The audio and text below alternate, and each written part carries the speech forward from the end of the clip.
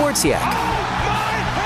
One host knows sports. And who's right there? The other doesn't know sports, but somehow they meet in the middle. Corey Mann. Get your big butt out of here! And Indiana Sports Broadcast Hall of Famer, This one will be relived Chuck Freeby. forever. Do you like sports? 'Cause we like sports. Let's talk about sports. It's Sports Yak. Sports Yak. It's Sports Yak.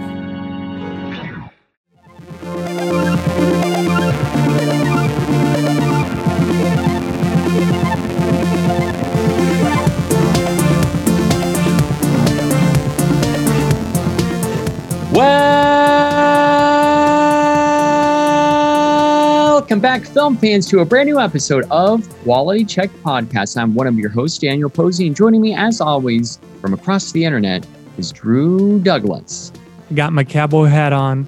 I got my Spurs on. I'm ready to talk about the new Clint Eastwood. Ooh. As Drew, you said, we are talking about Clint Eastwood's new film for Warner Brothers. He's sticking with them, even though Chris Nolan is out and switching to Universal. What's hilarious is we joked. We were like, Eastwood doesn't even know what HBO Max is. His thoughts on streaming are, I don't get it. But he has an opinion, and he wants you to see this in the theaters where they belong. Yeah, and that article that you sent me where Eastwood is talking about movies and not only Cry Macho, but just kind of where we are, it was fascinating. I find Eastwood to be such a fascinating character, and like what we were saying, he probably is like HBO Max. What? But yeah, I just think that everything about Eastwood, whether or not you agree with the man and what happens off screen or whenever you're not watching one of his movies, I feel like that's neither here nor there in terms of, as a filmmaker, he's just such a unique person. And there was an article today that went up that no one does it quite like Eastwood. And let's go ahead and dive right into it, talking about Clint Eastwood's brand new Cry Macho. Cry Macho was released on Friday, September 17th, simultaneously in theaters and on HBO Max. The film is written by Nick Schneck, which is a collaborator, I should say frequent collaborator with Eastwood on movies, including The Mule and Gran Torino. And it's based on the N. Richard Nash book. This movie was created on the budget of $33 million, and it only made $4.4 million in the opening weekend. Now, comparing that to The Mule, 2018, obviously that happened 3 years before the pandemic hit us. I should say 2 years before. The Mule went on to make $103 million at the domestic box office. Also, comparing that to The Mule, the Rotten Tomatoes score for Cry Macho is currently sitting at 54% among the critics, and The Mule ranked 71%. Now, one thing that before we started recording, Drew, I put in The Mule there because I feel like of any movie that Clint Eastwood has done, that is probably the easiest to compare it to, because that was the last film that Eastwood had directed and also starred in. And quite frankly, I thought that was going to be the last one. But instead, he comes out with Cry Macho, which he's been working on getting this to the big screen for several decades. And this script has also made its rounds in Hollywood. Let's go ahead and get into our loves, hates for Cry Macho. What do you have to say about this? Do you loves or hates Cry Macho? Man, this is tough because I don't think this is a bad movie, but this is some low tier Eastwood.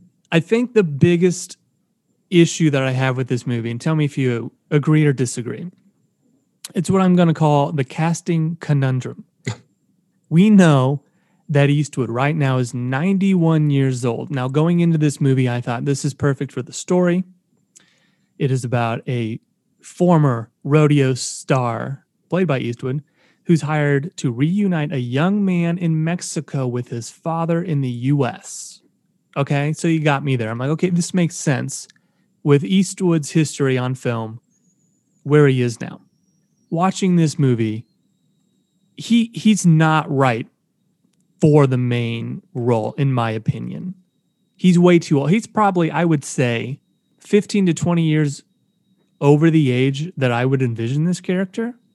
This has been in some sort of pre-production phase, development phase for decades.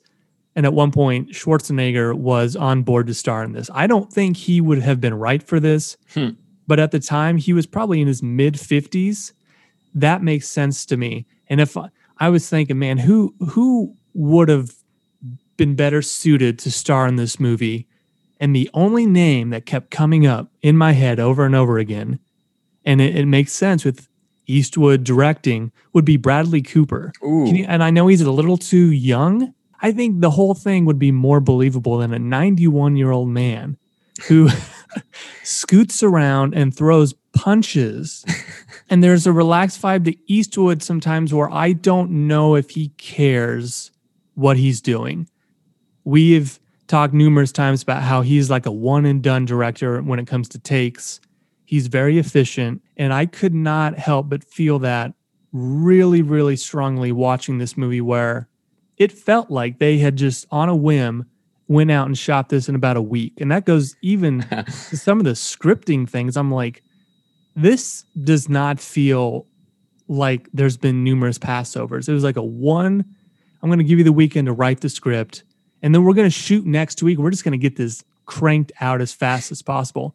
Yeah, it's funny that you mentioned that about the scripting, because even though I feel okay about Eastwood playing as the main star, it's fascinating because leading up to this movie, I kept thinking, I'm not going to have a problem with that. But like you said, it's almost like 15 to 20 years. He's 15 to 20 years too old for this. I would argue almost 30 years, because this, especially with the story of Mike, who Eastwood plays in this, it's the story of where this former rodeo star breaks his back. I think he could even go younger, you know? Yeah, you need to be like early 40s, mid 40s at the most. You're right. It should be Bradley Cooper's age, someone that age. Yeah. It's almost like their career was stripped away from them too soon because of that.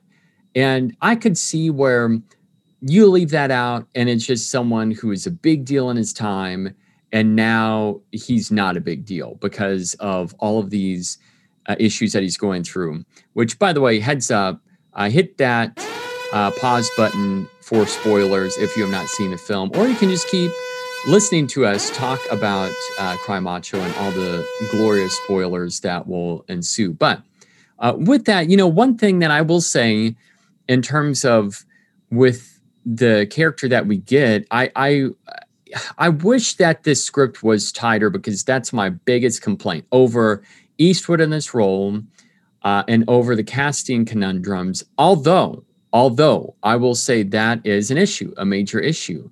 And at times it shows significantly. And I think it really shows, weirdly enough, among Dwight Yoakam in the very beginning of this film, because I think it not only is the actor or the other actors in this film, but also the scripting just seems so stifled and stiff. And it's almost like these cardboard cutouts and an imitation of what it really wants to be. And for a story that was based on a book and has technically had decades to improve, it feels like it's, like you said, kind of thrown together. And that was so frustrating, because about 10 minutes in or less, I was thinking, man, they've had so long to get this together, and yet it doesn't feel like that at all. Like you said, it feels like a weekend project. And that's frustrating, because I feel like this story, and especially the back half of it, I was really getting into. I really dug it. And that part I enjoyed. The very beginning seemed as if it wanted to imitate a lot of movies that we've already seen. I do enjoy this almost Odd Couple style road trip into Mexico and set during this time period. I think there's some interesting things that Eastwood was trying to say visually. Some of the shots in here obviously makes me think the guy hasn't lost it. And there are moments too with his acting with Eastwood that I love to see, especially no one spouts off lines like, I don't care if you drink battery acid, quite like Clint Eastwood. I mean, is he good in this though? Because honestly, not that I need a character that is wacky and fun, but he just says everything in the exact same tone. I don't know. I didn't love him in this. Maybe I need to watch it again. I just don't. He's not right for this. Yeah, I think you are definitely hitting the nail on the head with that. I don't think Eastwood's right, and that pains me to say that because I love me some Clint, both in front of the camera and off camera. But there are some shots like whenever he's in the cowboy hat and he's like going to sleep out in the desert, and there's a shot of his silhouette against the sunset. And I love that shot. So There's good. Some very pretty shots in this. I would say Eastwood's not the only one that I think hinders this movie performance-wise. I call it the Gran Torino effect, where some of the actors in that movie are not good, and it makes you wonder, what is the process behind casting? Mm-hmm. Why are you choosing the people that you choose? Are you intentionally doing it because you are better than them and you're only going to outshine them? Because the young boy in this, he's not terrible in this. Yeah. There are times when you watch him, though, and you're like, you are trying too hard. Yeah, I think it's exactly what you said. Sadly, there are moments where through this movie, it is like he was trying too hard, but also more than that is it's to a degree, I think, falls on Eastwood's shoulders as a director. But he only wants one take. Yeah. And then beyond that, I think that does hurt the film. And not just this film, but also, like you said, with Gran Torino, at times it's almost maybe too lax in that approach, where I think with reining in not just his performance or Eduardo, it's just more along the lines of giving him a little different direction. And I think we could have gotten something better out of this. But I mean, it doesn't help that the script has some, I would say, really bad dialogue. The dialogue stinks at times, really bad. I'm telling you, this feels as if he wrote it in a weekend. Or maybe he wrote it long ago and it sat on a shelf and they pulled it out and they didn't revise it in any way. They were just like, yeah, I think it's going to be fine. Let's just go do this for fun. Yeah. I think story-wise, I like the basic thread of this movie. It's kind of the mule in that it's a road trip, not buddy comedy, but you get what I'm saying. Pretty close to it, yeah. But there's no meat to the bone. Like, this is an A to B plot that when the dramatic stakes are raised, it is literally wiped away almost instantaneously several times by the rooster saving the day. Oh my word. It's the equivalent of you introduce a gun in Act 1. You know that it's going to come into effect by the end of the film. They introduce this freaking rooster named Macho. And that rooster, I'm not kidding, saves the day at least twice, defeats the bad guys. And I was like, there's no dramatic stakes in this film. Anytime something feels like it's ramping up, it's immediately eliminated. And by the end of this film, the bad guy is literally taken out by a rooster. Eastwood says goodbye to the kid who reunites with his father, who is a huge bastard, by the way. Yeah. Both his mom and dad are terrible people. So it's like, one beats you, the other one is using you as bait to get whatever he wants, which is weird. There are no good guys outside of Eastwood. Mm-hmm. And then, his love interest. And then Eastwood literally goes back to the Mexico town that he was hunkered down in for however long this story took place. And he falls in love. And it's so weird. And I felt this way about The Mule. The Mule is ripe for a lot of really awesome dramatic moments. And that at least has a somewhat interesting story with Bradley Cooper and Michael Pena. Mm-hmm. They're on the prowl and they're after him and it all eventually comes to a head. This has that to a degree, but the villains aren't very interesting. And again, the tension just doesn't go anywhere. It's frustrating. It's super frustrating. Yeah. Yeah, I agree with you in everything that you said there. And I would argue too, there are moments with like say Marta that was good, but even when he's like leaving and walking away, it's almost like she's forgiving him on her doorstep. And it's like, I mean, okay. The other issue with his age is I don't know how old Marta is in this film. She's not 91. Why is she falling in love with a dude 25 years older than her? This attractive woman falls in love with Eastwood. And it's only because it's Eastwood. Again, more realistic if we had somebody 20 years younger. Yeah. I found that whole thing sweet and interesting, and I liked the detour where he falls in love or is able to find someone to connect with again, years after the death of his wife. I just didn't buy it because he's 91. Yeah. That's the thing that I kept. It's funny because it's almost like there was a review for an album on Aerosmith's last album and the Rolling Stones' last album. And there was a critic who said for both albums separately, it's really hard to buy these older guys talking about chasing poon or something like that. And it was very close. I mean, I'm paraphrasing, but I'm pretty close to what they said.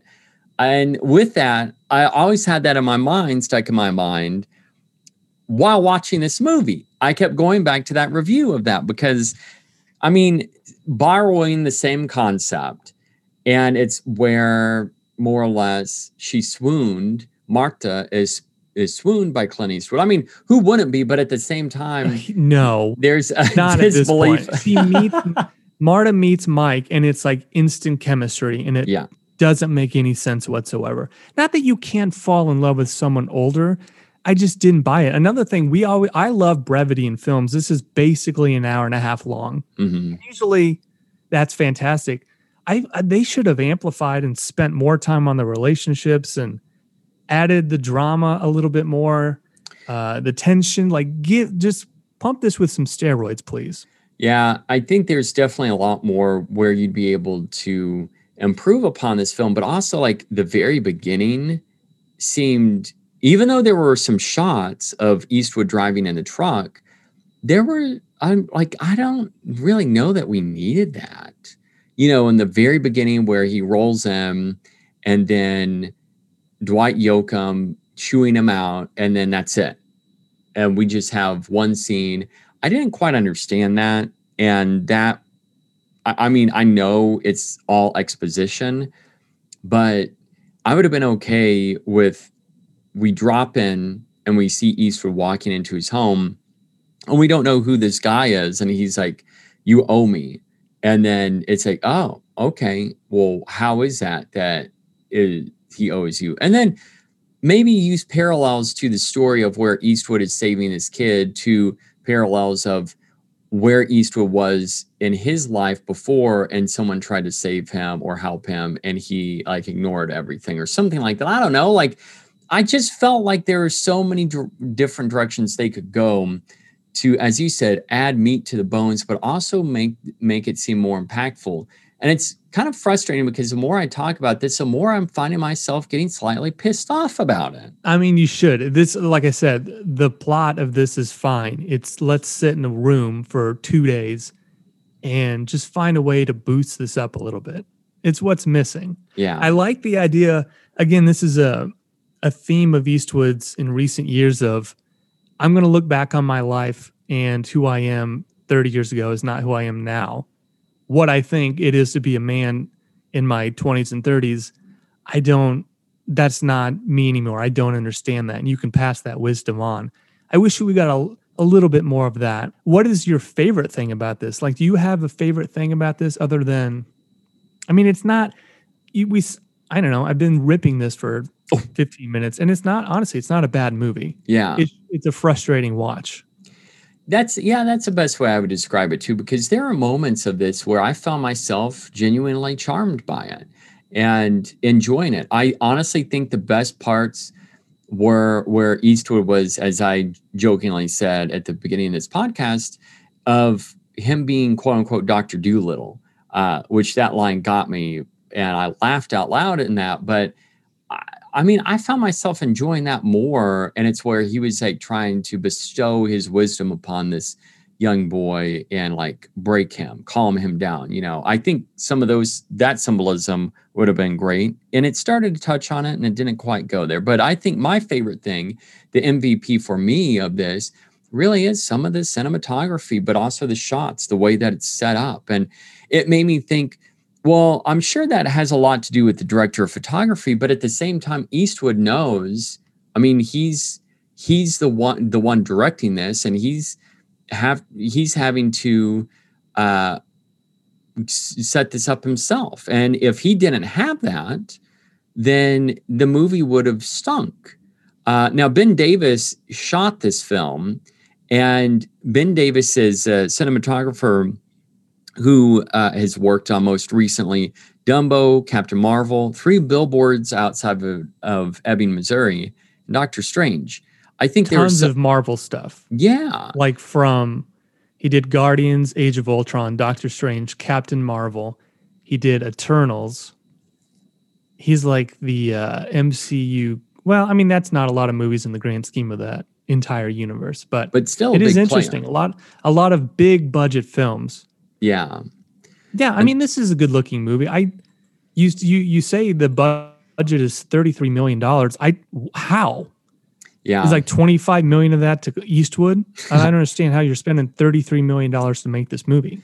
Yeah. And that's, looking at this, it does not look like that kind of movie. It looks like a stripped down, I mean, 5 to 10 mil type movie. And I mean, so there's that. And I think, as you said, I don't think this is a bad movie.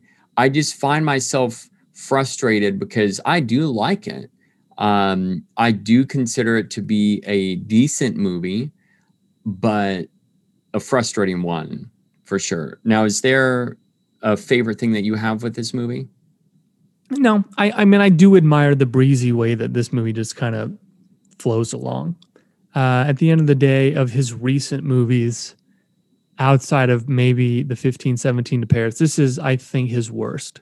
And I mean, honestly, there are many films and many stories for Eastwood to tell. I'm a firm believer in that. I think that he's got it in terms of piecing together a story, but it's got to be the right story, the right script. And I just have to say it's the script that ended up failing him here. And I agree with you in terms of this being bottom tier Eastwood. I have not seen 15-17 to Paris, but that's a movie that I can only imagine will be toward the bottom.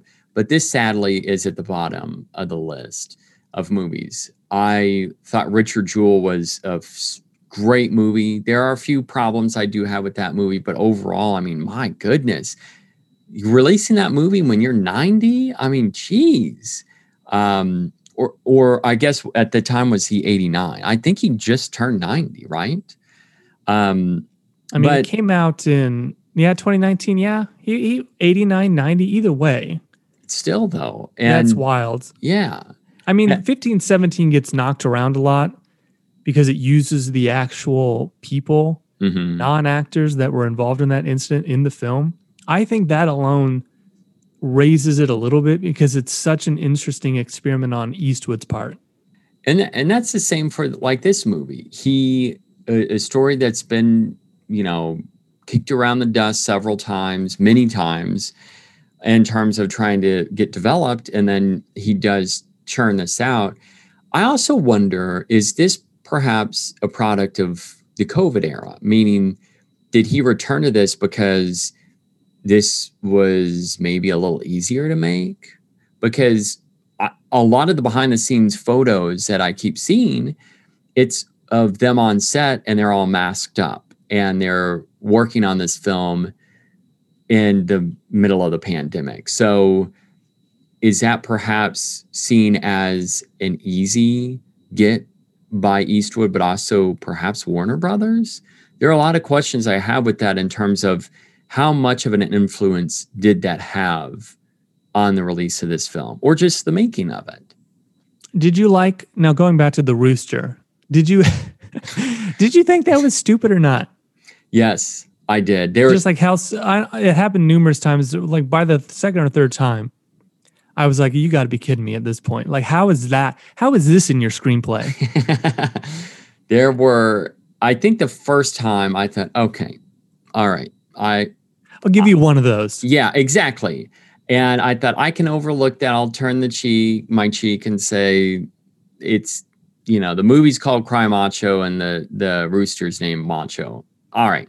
But then especially the end when that happened, I literally rolled my eyes. I'm like, this is absurd. That was the most ridiculous thing ever. And considering the henchman pounds his fist in the dirt and yells, no. Oh, wow. It's so dumb.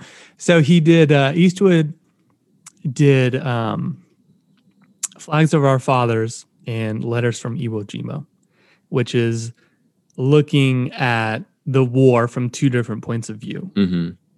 What if he did Cry Macho. What if he does a version and it's from the rooster's POV? And that might be an entertaining watch. And it's called Macho's Cry. So two things here. One, what in the world does the title mean? I thought that was a play on words for Cry Macho of Say I'm Macho. And I know obviously Eastwood had sometimes subtly and sometimes not so subtly said that the meaning of macho or machismo is to him at this point in his life, not meaningless, but it means something entirely different. And the way I see it is that him saying macho and the meaning of macho, not just for the rooster, but the actual definition of what macho is, comparing that to what the boy, how he says it and what it means are two different things. But not just that, but what does it mean for other people as well? What does it mean to be macho, for standing up for what you believe in and what you feel something that means a lot to you? So Marta, for example, her basically taking them in and comforting them, giving them shelter, that kind of stuff. And wanting to bang Eastwood. From the get-go, just straight up wants to bang. Oh, wow. Yeah, that's another thing. It's like the rooster flying up in the face of the henchman, distracting. It's another thing that's hard to really overlook. But, that's kind of the way I see for Cry Macho. But do you have a different take on it? I have no idea. I'm going to read the book. Maybe it's explained a little better. So I'm looking at, on Letterboxd, I am watching and or rewatching all of Eastwood's films and ranking them. Mm-hmm. I've only done 14 of 44 at the moment, directorial films, I should say. I have Cry Macho dead last. Wow. I mean, I think even after I've seen 44, all 44, it's going to be, I don't know if it'll be the very bottom, but it's going to be very low. Yeah. But again, a movie I would probably watch again at some point. It's not a train wreck. So you know what? Even if you're number 44 on Eastwood's ranking list, it doesn't mean it's the worst film ever made. It's just low tier CE. Yeah, that's a good point, or a good way to put it, because I would say the same. Now, you've seen more current Eastwood, or for his 44 directing films. I'm fewer films into that, but like I told you, leading up to watching this movie, I really want to take a deep dive into Eastwood's entire collection. And I will say this has not detracted me from that. I will return to. I will definitely return to this movie. Not anytime soon, though. Do you think so? You didn't get the chance to watch this with your dad, and I know you will watch Eastwood films with your old man. Do you think he'd like this one, or? I don't know. That's what makes it even more interesting, because he really dug The Mule. There were moments with The Mule where obviously my dad said that he felt like there could have been some, I don't know, just some added bits in there to make it a little bit better. He really dug Richard Jewell. I think maybe I liked Richard Jewell a little more than he did, but I don't know what he'll say about this movie. So I am curious to watch it with him. He obviously, I grew up watching Eastwood movies with my dad, and so we share that love, and not just of spaghetti Western Eastwood, but of all Eastwood. And I remember, and this is weird, but going back to one of what to me was at the time a movie I didn't like at all, but it was Mystic River. We went to see that. Oh yeah, I don't understand why you didn't like that at any point. Well, so whenever I first saw it, I'm like, I did not like this movie. And so at the time, I come from a small town. We had only one theater, and we were lucky to have one theater on top of that. But it was pretty new at the time that Mystic River came out, and I went with my dad. And it was walking out of that, I didn't know what to think. But from that point forward, it started me on this journey of discovering Eastwood as a filmmaker, not just as an actor. And Mystic River ranks as one of my favorites of all time. I think it's so, not just of Eastwood, but of all films. I have such a deep love for that film on many different levels that it's interesting looking at Eastwood as a filmmaker now. And so that was toward the beginning of when I started to share kind of that love of watching Eastwood with my dad, because I always loved getting his reaction after the fact. But I know after we watched Richard Jewell and The Mule, I was able to get his hot take immediately walking out of the movie. So that was always fun. But so how many cowboy hats would you give this out of 5? A very generous 3. Yeah. I was thinking about, that's what I thought before the movie ended. Roosters. Oh, roosters, yeah. How many roosters out of 5? It's going to be 3 cocks. Oof. That line in the movie is whenever Eastwood says, I don't mind if you want to call your cock macho or something like that. That's when he wanted at least to do 4 to 5 takes. He really wanted to nail that one. Everything else was one and done. You could end up seeing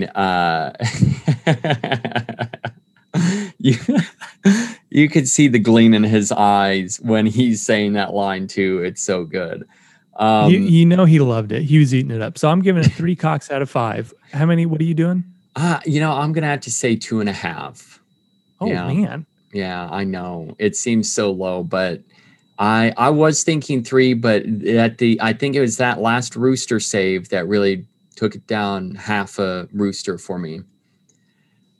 Yeah. So looking at Eastwood's filmography, directing wise, Academy Awards, what was his last movie to get over 2 Academy Award nominations? And do you know how many? Would it be American Sniper? That is the right movie. It was nominated for how many? Say 4. I'll say 4. It was 6. Ooh, wow. $1 Million Baby comes in second with 7. Unforgiven with 9. Unforgiven is one that, I'm wanting to not only watch more Eastwood films for my rankings, but also rewatch some of these. And Unforgiven is one that I want to watch again. I watched Gran Torino again a couple weeks ago. One I still like a lot. And there's a bunch on this list that I just haven't seen. Yeah. Which is a shame. But some of them are harder to find. HBO Max is really good because he's been in bed with WB for decades. So a lot of his stuff shows up on that service, which helps out. It just happens to be a lot of stuff I've already seen. Yeah. Yeah, and I love that there is that collection now that they've added, because we were talking about that whenever HBO Max started. We're like, there needs to be a Clint Eastwood collection, and they just started it. So thank goodness. It's a decent one, and they have, if anyone's interested, a collection of like 10 to 15 minute pieces on different aspects of Eastwood's career, which is pretty interesting, and it just goes to show you how important his legacy has been to Hollywood. So it's really a lot of interesting pieces on there. I would like to now present something that we have not done in a while, and that is the movie review game. Ooh. You're going to be in the hot seat. And if you are unaware of what the movie review game is, that's where Drew and I will end up going over 4 reviews, and Drew has to find the fake. Man, I do really bad with this game. I thought this would be fun to end up playing up, especially on Cry Macho, because I was very surprised about some of the reviews that I came across, but they're all relatively short. Drew, you're going to be in the hot seat. You have to find the fake. And if you win this, you will be featured as a rooster in the upcoming sequel to Cry Macho. So, are you ready to play the movie review game? I am. I'm All like right. 0 for 9 on this game, which is why I always do it for you. But yeah, let's do it. All right, here we go. I'm excited to just go over these. So, all right, let's go ahead and start with number 1.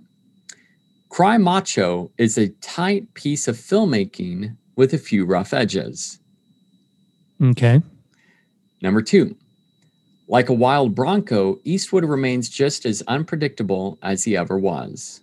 I don't see how that's real, but okay. Number 3. Cry Macho has his crying uncle long before the underwhelming conclusion. Yeah, that seems legit.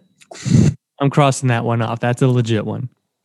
And the 4th and final, this isn't the best Eastwood movie, but it's far from the worst. Man. My gut says D. I'm going to lock that in. No hesitation. All right. So the one that is, this isn't the best Eastwood movie, but it's far from the worst. Yes. You are continuing with the streak of striking out. Oh my God. Is it the first one? No. It's number 2, Like a Wild Bronco. Eastwood remains just as unpredictable as he ever was. And I question that too, because how is this movie unpredictable? There's a moment in this movie where he's riding a horse, by the way, that is clearly, it's one of the cheapest looking things that he's put to film in maybe ever. It's so bad. There's that. And then there's a moment early in the movie when we slowly pan to like a newspaper clipping and it comes alive. It looks terrible. It's terrible. It's so dated. Terrible choice. Terrible. Yeah, I was going to say, I did enjoy the moment where he's trotting along on the horse and he's next to Eduardo, and he's trying to break the horse that's inside of the pen, and Eastwood's on the outside just trotting along on the horse. But I mean, props to him for getting on horses. No kidding. Apparently it's been 30 years since he's been on a horse on film, that is. So since Unforgiven. Do you think he had to sign something to be like, if you are thrown off this and you break your back or you die, like, we cannot be sued for this because you're 91 years old. I wonder if he told WB that he's like, screw that, and he lit that contract on fire and got on the horse immediately after. He just cussed him out. Yeah, I can see that. Oh, well, that's going to be it for this episode of Breaking Down Clint Eastwood's Cry Macho. Hopefully you all join us for the next episode where Drew flips the script on the movie review game to get his revenge. Until next time, keep watching.